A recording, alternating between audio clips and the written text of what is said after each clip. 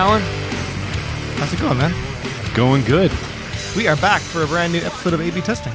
Episode number 64. A square number. I, once again, can't believe we made it this far, but I'm happy, and we will find something new and interesting or regurgitated to talk about, which is pretty much the way things work at A/B Testing. Yes. It's good to be here. Good to see you hanging out in our hazy Seattle weather. Canada sent all their fire smoke to us. Yeah, it actually caused some disturbance in the Jensen household because my kids were like, Dad, why does it look so foggy? And I'm like, that doesn't look like fog. That looks like smog. And they're like, what? Smog? Yeah, they looked at me like, what? Why? Oh, Dad, making up words again. I'm like, no, this one's actually a thing. You just don't see it much in this part of the country. No. In our green Seattle. Where I grew up, you see it all of the time. All right. I'm heading off to Helsinki next week again. Didn't you just come back from someplace? It's actually been... I haven't traveled in a while. I go to San Francisco a lot. I don't even count that as travel anymore. I just call that a longer commute to work. And often, most times I will go down for the day. I'll take a 6:30 flight. I'll get into the office by 9:15 or so, and I'll spend the whole day there and take it's like a 7 o'clock flight home. It must have been a trip to San Francisco. I vaguely recall you diatribing on interaction with some of our fellow humans on your last flight. Oh, probably. I always complain about my humans. Actually, but for the commuter flights, they're actually normally pretty good. I went to Helsinki once already in March, but heading back, having a leads off site there to talk about people, do some planning, etc. Should be a good time. And there may be some drinking. I've heard that happens in Helsinki. I've heard it happens in Helsinki. But I didn't look it up. I think the day should be about 20 hours long, 22, somewhere in there. Yeah, it helps you go to sleep. All right. Hey, before we get started today, we have a sponsor for this episode. Once again, the lovely folks at STAR, or TechWell, I should say, who do the STAR conferences, also have a conference called Agile Dev East. What? Yeah. What? Whoa. What? And if you are looking for customized learning options to explore test-driven development techniques, tool selection, automation design, to fully integrate testing into Agile delivery teams, you can attend Agile Dev East, which is the premier Agile event covering the latest techniques and topics to understand the efficiency necessary for project success. And that is this November 5th through 10th in Orlando, Florida, home of Disney World. So is STAR renamed, rebranded? No, STAR's in May. This is actually Agile Dev East. Okay. TechWell does a whole bunch of different conferences. This one largely geared towards Agile Dev, but there's I think it's coming up here in my script, but a whole bunch of topics on Agile testing. Love it. Me too. Learn the technical and team skills testers need for success in the world of Agile development. Immerse yourself in hot topics such as Agile and Lean development principles and practices, scaled Agile development, Agile teams and leadership, digital transformation, and more. And once again, stopping for annotation, as I was thinking while I was reading that, is this would be a great conference to, if you're an Agile tester or a modern tester, attend it with some of your dev counterparts. Yeah. The whole team can go. Yeah. I really like that idea. Yeah. As an added bonus. Who doesn't like an added bonus? Agile Dev East is co-located with Better Software and DevOps East conferences. Your one registration automatically gives you access to all 3 programs. Holy cow. Bring the whole company. What are those conferences? Better Software. Okay. And DevOps East. And there's so much overlap. We've talked about, there's a massive, and especially where I work, a gray, almost white, invisible line between ops and dev and test.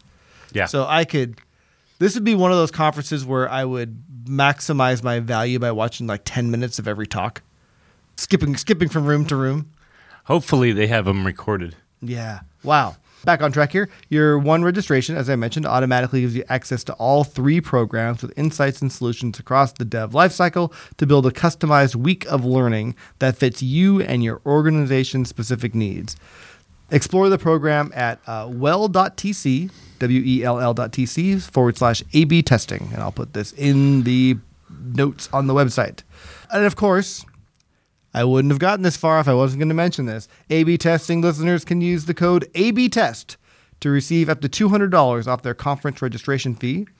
Register by the September 8th super early bird deadline, which isn't that early for a conference in November. That's great. For a combined savings for up to $600 off. And when you start talking about bringing your whole team, that's a heck of a savings overall. You can tell your boss that send the whole team and take the money saved. And Alan said you could have that money as a bonus. You did say an added bonus. Yeah, I did say an added bonus. TechWell does not guarantee your boss will give you that bonus, but that is a suggestion from me. Let me know how that works. Again, well.tc, whack A/B testing. I'll post that later, but that sounds like, that's a good idea. That's like a food court. I'm going to use this, and thank you, TechWell, for the sponsorship, and I hope our listeners go. But I want to use this topic to, this sponsorship to, in thinking about this show, it's inspired a lot of questions that I thought I could think about myself, or I could just bounce them off of you here today, once you stop looking at your phone. I'm just looking at the topics here. Okay, lots They got of topics. lean, they got safe. Yeah. Scrum, something called IC Agile. I've never heard of that one. It's you ever had lunch at Google? Yes. So you have a whole bunch of different kinds of food you can eat. Yep. And you can eat as much as you want. This is that for Agile. Okay. Yeah, the second part of your phrase is a little scary when it comes to Agile. Yeah, just fill up a little bit of go to the sushi bar, get some of that, and go, you know what? I'm kind of hungry today. I'm also going to go to the pasta bar. And this guy's making fresh smoked teriyaki something. I'm going to have some of that. And it goes, and desserts. And yeah. So Agile's a little dangerous when you pick and choose a la carte. Yeah. Okay, don't take my metaphor for what it's worth and then shut up. Shutting up, yeah. So I want to talk about Agile and Agile testing. One thing, I'm all out of order here because I'm thinking while I talk and this shit happens, is our podcast, A/B Testing, is as much of an Agile podcast as it is a testing podcast, as it is a quality podcast, as it is a podcast about nothing particularly at all. and then every now and again, data. And data as well. Absolutely. So we're, which I like. And I am going to break my arm a little bit and pat ourselves on the back because I do listen to every podcast, not in its finalized form, but during editing, I get to re-listen back. And I also listen to a lot of podcasts in my car. My car has TuneIn Radio built in, which has podcasts built in, so I can just have my favorites there and listen to them. TuneIn has a podcast here? Yeah. Oh. And I listen to a lot of different podcasts about a bunch of different ideas. And as far as production quality and speaker quality and pretty much intelligence quality and everything else, we don't compare it all to things like Anything. Most 99% Invisible, any of the, there's some really well done podcasts out there. But I got to tell you, when I listen to Agile podcasts and testing podcasts, and this is just my ego talking, but I think we have a pretty damn good podcast, despite the fact that we're idiots. It's amazing. I think it's listenable. I think we have topics that inspire thought, and I'm proud of what we've done. I am as well. Yeah, I've listened to several Agile podcasts, and one of the things I personally think we're a lot more entertaining. I like to think so. So, tell your friends that we're cool. I am now up to, this is the awkward thing. I have an awkward point in my life. This never happened to me at Microsoft. Now it's happened at Unity. Oh. Is I now have at least 3 people who tell me they actively listen to the podcast. That are employees? Employees of mine. I have employees that in our one-on-one topics list like an episode of A/B testing where they want to talk about something I talked about in that episode more. Yeah. So I have to be. Did you tell them the mailbag link is right here? Yeah. Talk to the hand, and the hand has an A/B testing tattoo on it. No, I want them to post it on the mailbag link just so that I can help them torture you. Oh, great. And usually it's like, so far it's been, I like that idea. How do you think that applies here? So, That's good. So yeah, That's good. Anyway, it's scary and bizarre, and then someone internally asked about like are there articles or podcasts I should listen to? And one of them posted, check out the A/B testing podcast. And no, I don't need more listeners. No, because I'm. But I don't think I've ever said I'm not one to guard my words, so I think if I ever said anything totally controversial, like I work with a VP who's a something. One, it's just not true, but two, I think they go, oh yeah, totally. Like the thing is, I think you have done that one though. But I'll phrase. Actually, I have had. There's one VP in particular I'm thinking of that At Microsoft or here? Microsoft. Oh yeah, so yeah, and that's what I was gonna say. It's like I will call it like it is, and most of the time it's like, yeah, that's true. Definitely, I worked with some dipshit VPs at Microsoft. I think that stays in the PG-13 area, so I'm going to leave that in. So yeah, we're talking about the podcast. It's good. People like it. They listen to it. And then Agile. I'm going to ask you a question. Before you do that, like just to close out the STAR thing. Oh, sure. I love this Agile Dev conference idea. I really do. I love the idea of people bringing their whole teams. Especially with the 3 conferences co-located. That's like a conference extravaganza. The topics are interesting and diverse. Like one of the things I think might be interesting as well is if they had tracks depending on the maturity level of your team. I think they will have tracks. And one thing I've done, and Lee Copeland suggests this at the conferences, and I suggest it, and I hinted at it earlier when I said I go to a bunch of talks for 10 minutes, is you really do need to vote with your feet, because you're going to have, I'm going to imagine, as much as 10 or more different talks going on at once, maybe more across the conferences. Yeah. If you can't decide between 2 or 3 or 4, it's okay to rotate through and find the one that fits what you're looking for. I think you have to use the power of your feet and realize you're not going to offend a speaker if you step out in the middle to get your most value out of the conference. Completely agree in terms of learning, but I won't say this for too many topics, but for Agile, I will. Right? It's one of those things where you do want to at least understand the minimum number of rules before you begin and follow those rules directly. Yeah, and I agree, because I have seen probably one of the biggest mistakes I see in Agile is just doing part of it for Agile. Yeah. Doing part of it or doing a part of it to the extreme, see every rant I've done on A/B testing on the Agile Manifesto. Sure. Right? But I love this idea. I love the team inclusiveness. It's fantastic. I had never heard of this before. This is a great idea. I'm glad you approve. Yeah. I have so many things to talk about. I'm not going to skip that one, but I'm going to go on. I want to talk about Agile testing. Okay. What is Agile testing? Agile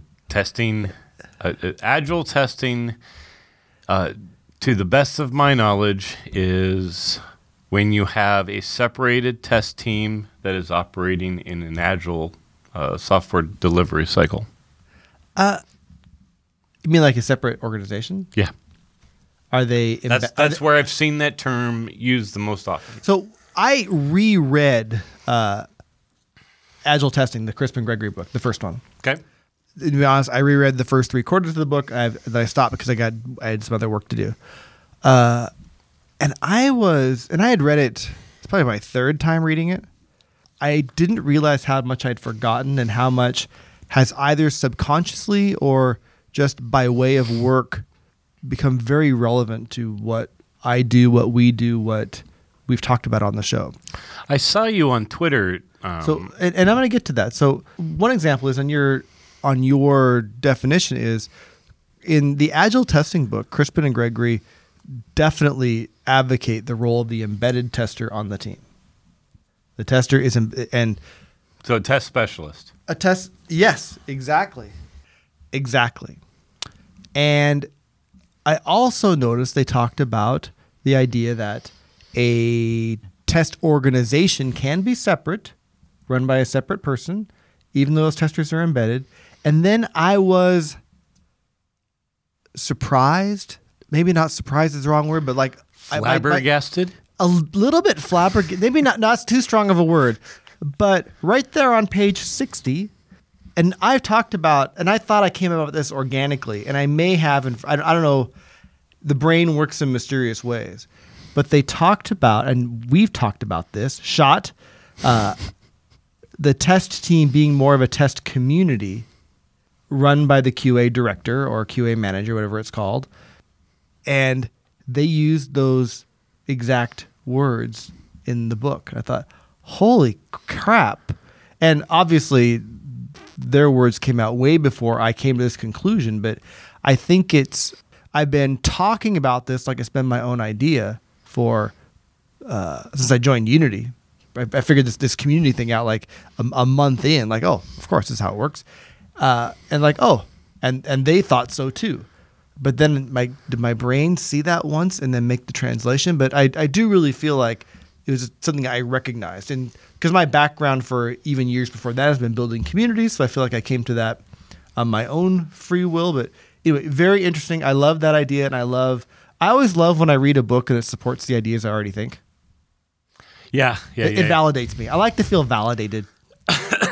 That's the last book I read along those lines was the Head First Design Patterns. Oh, because I always designed in a design pattern way, but without realizing it. And then when I read that book, I'm like, this is what I do. And oh my God, there's ways to do what I do better. And honestly, that is as far as learning design patterns, that is the number one book I recommend. Yep. It is. I mean, I read the Gang of Four book. Actually, why? Let me tell you, I can't say read. I looked at all the words in the Gang of Four book, but it's a cure for insomnia. And it's such good information, but it's just I don't read books like that very well. But I enjoyed. I mean, how many times have you got a tech book that was sort of a page turner? And to me, Head First Design Patterns really it was engaging. It was. I read the whole. I read number one. It's very rare that a tech book I read it cover to cover.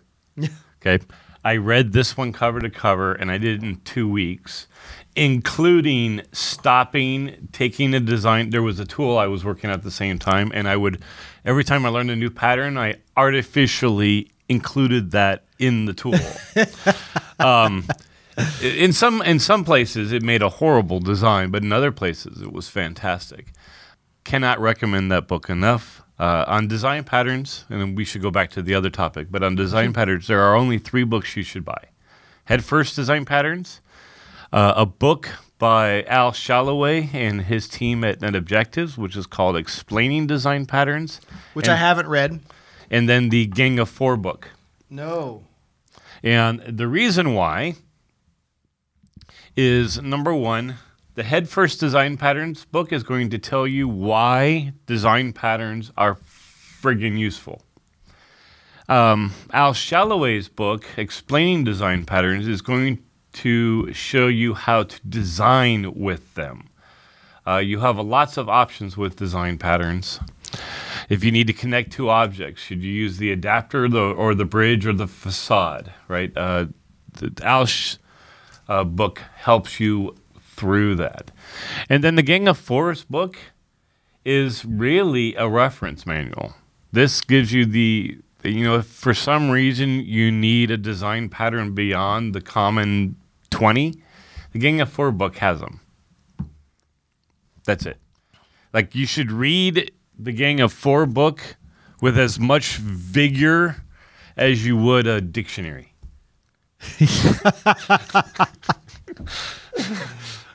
All right. Agile testing, modern testing. And I should point out here, and I'll put this on the website. I think I may have mentioned this to you, maybe not. The Crispin Gregory book, Agile Testing, their follow-up, More Agile Testing, which is a whole new book. It's a whole new book. And all the books Brent just mentioned, Gang of Four book, which is called, it's called Gang of Four book for those not familiar with design patterns. There's 4 authors, and it's just called Design Patterns. Yep. If you can internet search Gang of Four, it'll show up. There's the O'Reilly's publisher, Headfirst Design Patterns, which uses Java as examples, but it's totally readable, totally fun. And the Al Shalloway book called Explaining Design Patterns. Now, I wouldn't recommend this for the Headfirst book because it's full of great pictures and things. But if you ever like listening to books on audio, our listeners can always go to audibletrial.com, whack A/B testing, and get their first free month of Audible for free. The first month of Audible for free. Yeah. I haven't promoted that before, but I'll just throw that in there because we're kind of in book mode. So, and then I guess the last design pattern book, because you talked about the Gang of Four book. Do you know where the Gang of Four book got their idea from? Yeah, from what's his name? The architect. Yes. It'll come to me. Give me a hint. Give me a hint. Give me like his full name is actually the combined name of my 2 boys. Yeah. Not a great hint for you, I know. That is not a good hint. Give me initials. CA. It's Alexander. Last name is Alexander. Yep. It's Charles. Yep. I do remember it's Alexander. I'm awful at guessing games. Let me give you one more second, though. Don't know. Christopher. That's right. Damn it. Timeless way of building. Did you name your kids after the design patterns? No, it was accidental. I didn't even know about Christopher Alexander until after my kids were born. Maybe not consciously. Yeah. But back to this idea of, right, like Steven Johnson,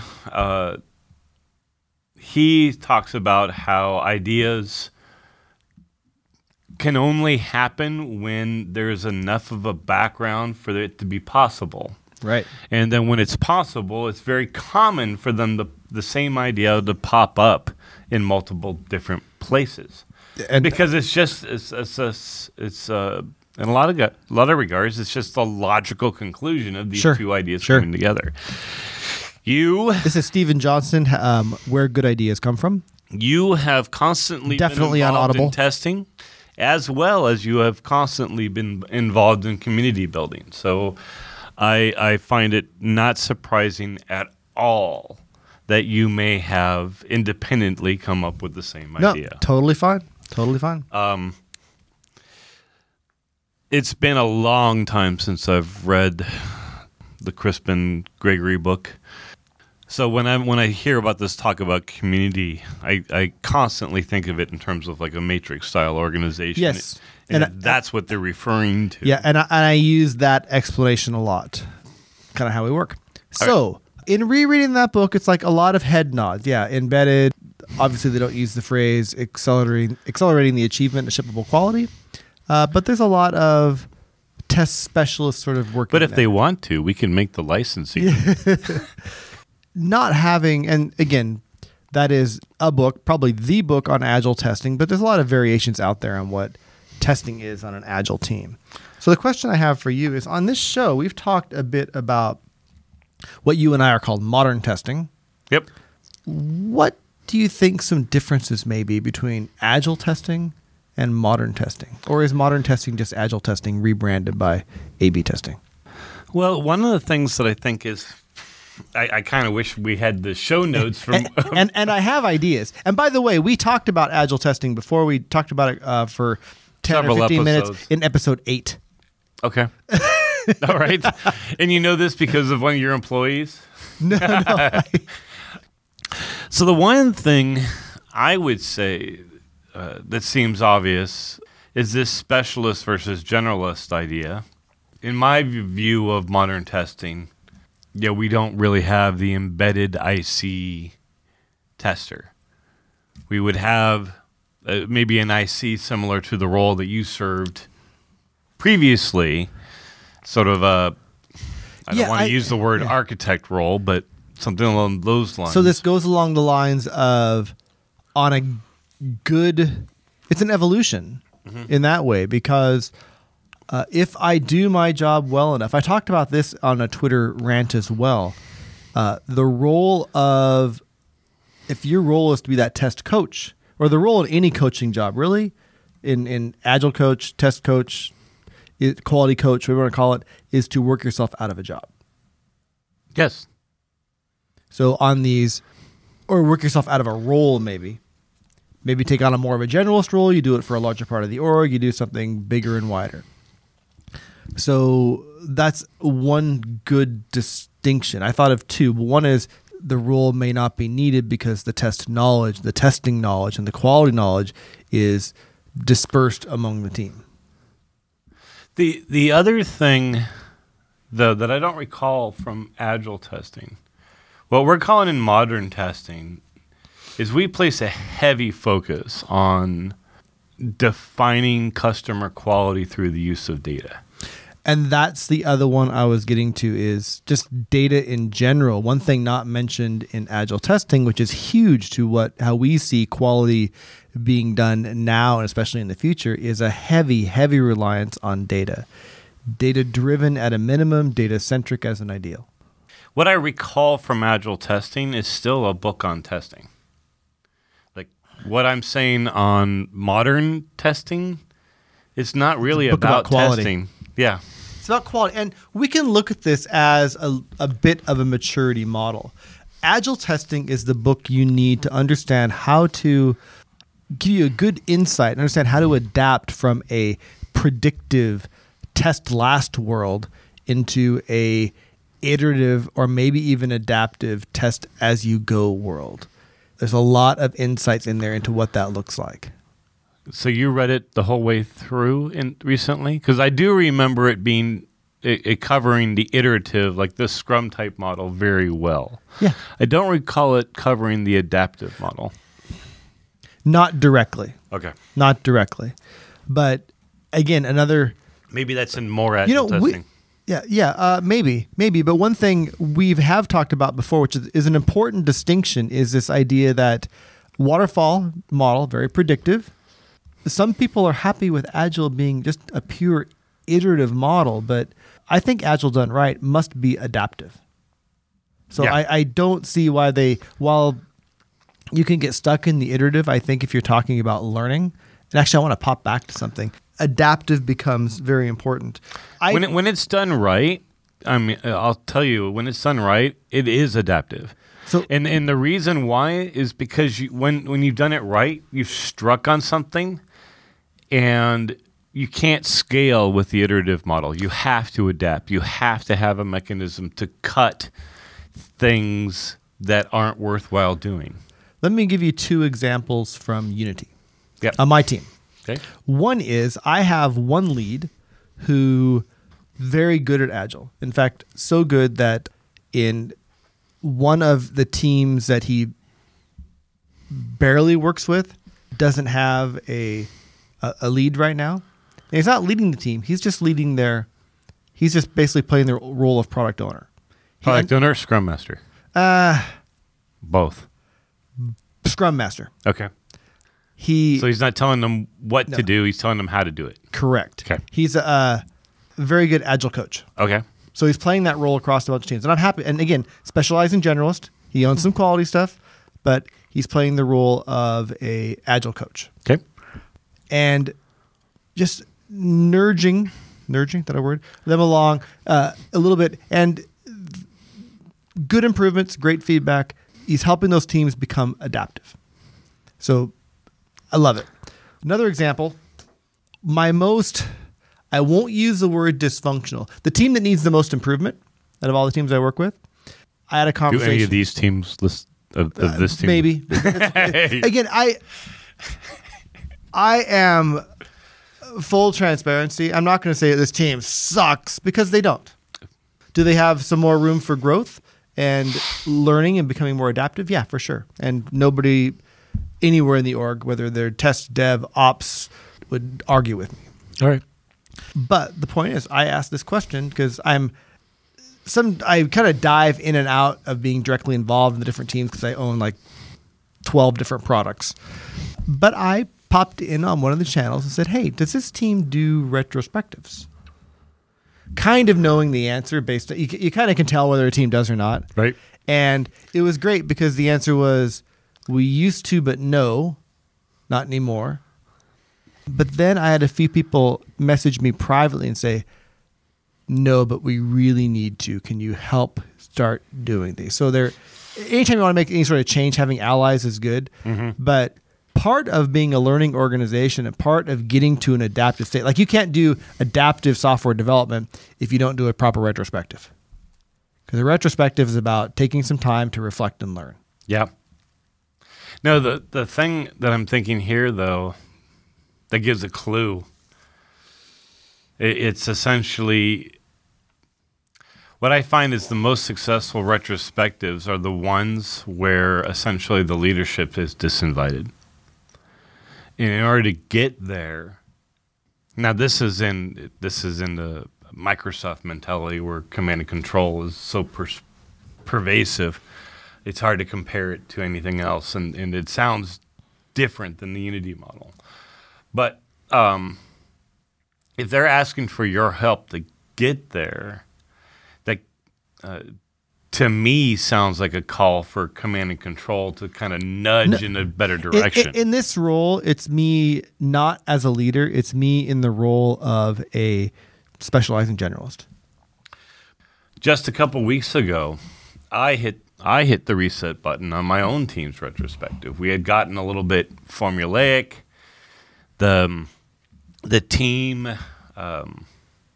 was going through, but the team was pivoting around being polite to each other. And so the really important things that needed to be talked about, like no one ever brought up the elephant in the room. I took back control and started pointing out the elephants. I find that my role, particularly as a leader in this part, is I can build a better team by getting the whole team to hate me simultaneously in retrospective.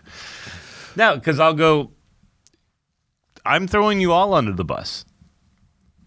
And it ended up being, I got on the retrospective, each one of my ACs came after the meeting and was like, I am so glad that you did that. So, in retrospectives, there's a couple observations I've had in my experience with Agile, which is not as extensive as yours, but not bad. Retrospectives, and maybe it's because I'm such a big fan of the learning organization, I think it's one of the most valuable, if not the most valuable practice you can do. And that's I go back and forth between retrospective or stand-up. I'm going to go on the retrospective side for now. But the other thing is that there are a ton of things you can do in a retrospective. There's not one true way. There's multiple structured models. And I've found that varying that, everything from there are games you can do. There are just, whiteboard dot voting. There are a bunch of different things you can do. And the goal is not to solve every single problem of the team.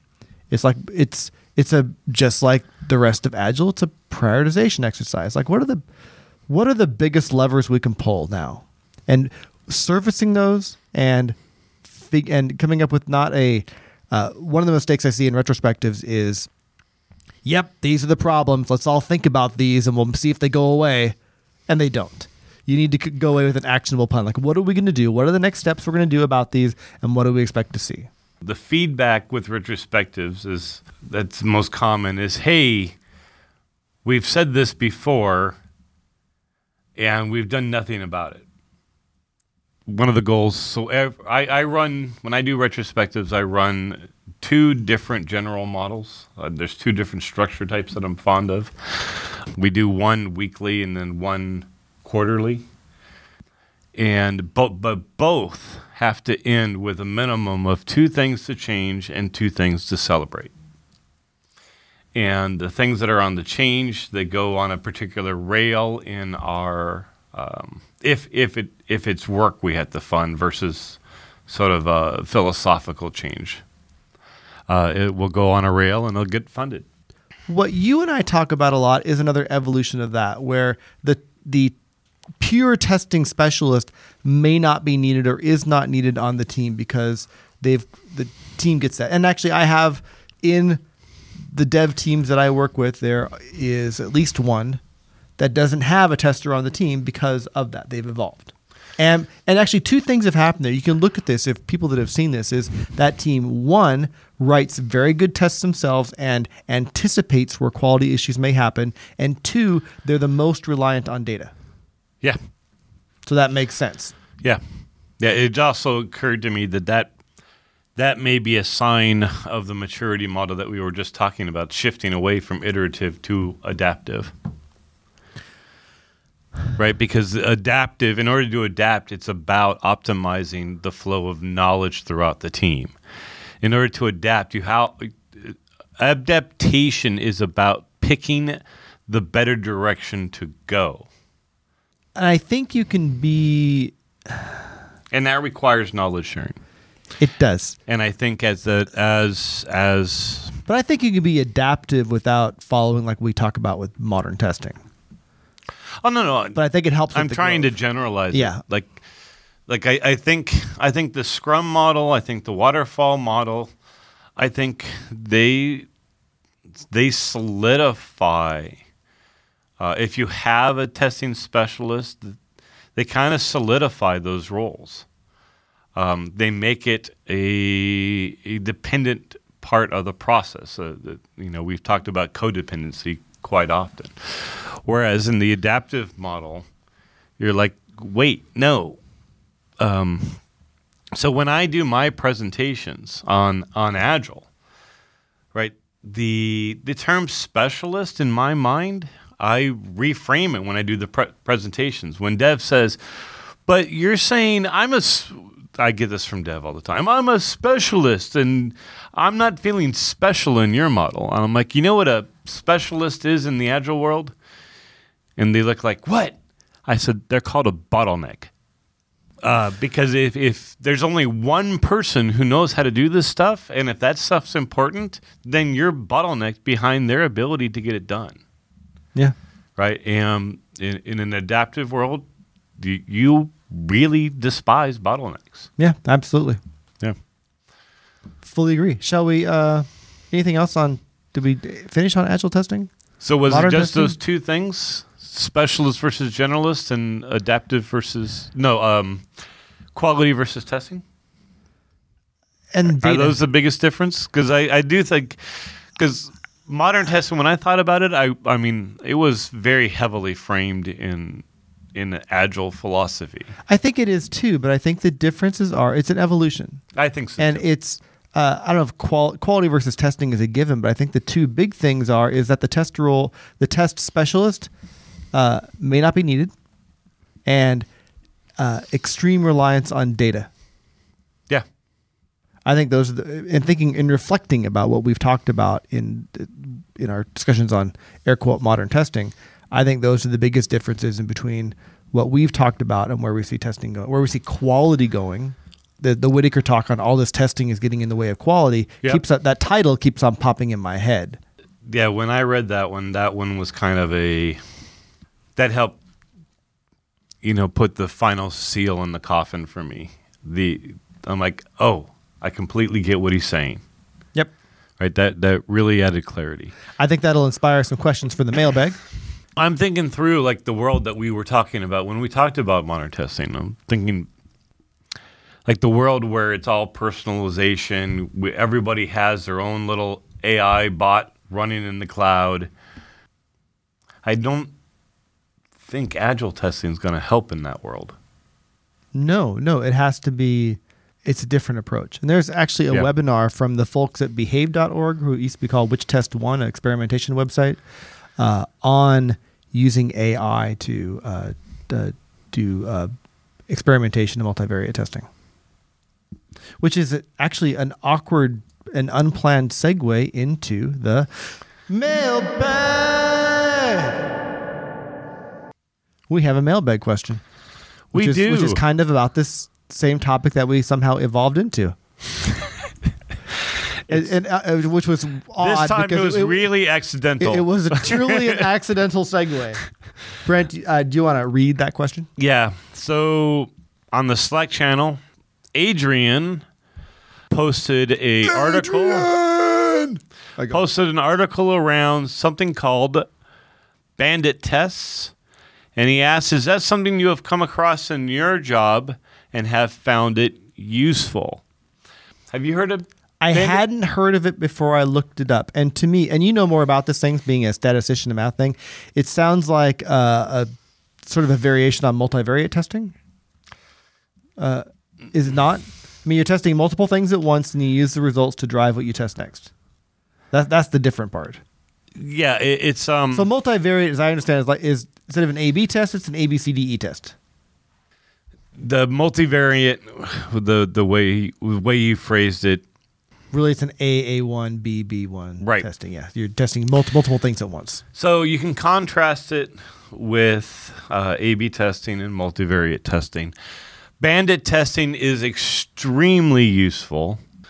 It is harder to understand than multivariate or A/B testing, but it is something that my team does use in our job, and we do find it useful. And we've actually productized our version of it, and it's helping to run Azure today. Dun dun dun. So, did you know it was called bandit testing? You had heard of it before? yeah, actually, its full name is multi-armed bandit testing. You'll often hear it in its acronym of MAB, multi-armed bandit. No, I don't know if I'd often hear that. No, but anyway, go on. Right. But you hadn't heard of data democratization until it came up here. So the general thing on this one is they call it multi-armed bandit because they're thinking about slot machines, also known as the one-armed bandit. Of course. I guess maybe not. Of course, that was obvious to me because in the article they had a picture of slot machines. But yes, so I realize that may not be. People listening might go, I don't get why it's called bandit testing. Do you put a mask on? All right, go on. No. So let's imagine that you're a gambler and you have 10 coins and you have 3 slot machines. Mm-hmm. Okay. And you can put those 10 coins in whichever slot machines you want. But you want to do it in the ones that will pay you off the most. And so the problem with a multi-armed bandit is, number one, you only have a limited number of resources. Like, you start off with this 10 coins. You can't test everything ad infinitum, which is one place where it's different, I think, from multivariate or A/B testing. Oh, yeah, for sure. No, because they don't necessarily, I mean, yeah, that restriction's there. You still would have an ROI sort of call on those ones. But in multi-armed bandit testing is essentially you have a limited number of experiments in which to learn from. And at each experiment, you have to choose between exploiting the knowledge you've already learned from prior trials or experimenting again. So it's multi-armed bandit testing, in my view, makes a lot more sense when running in production. Yeah, absolutely. Right? Doesn't all experimentation kind of have to run in production? No. This isn't an experimentation thing. This is essentially a decision framework. Okay. So you can think of it as if we're trying to choose between a best resource for something,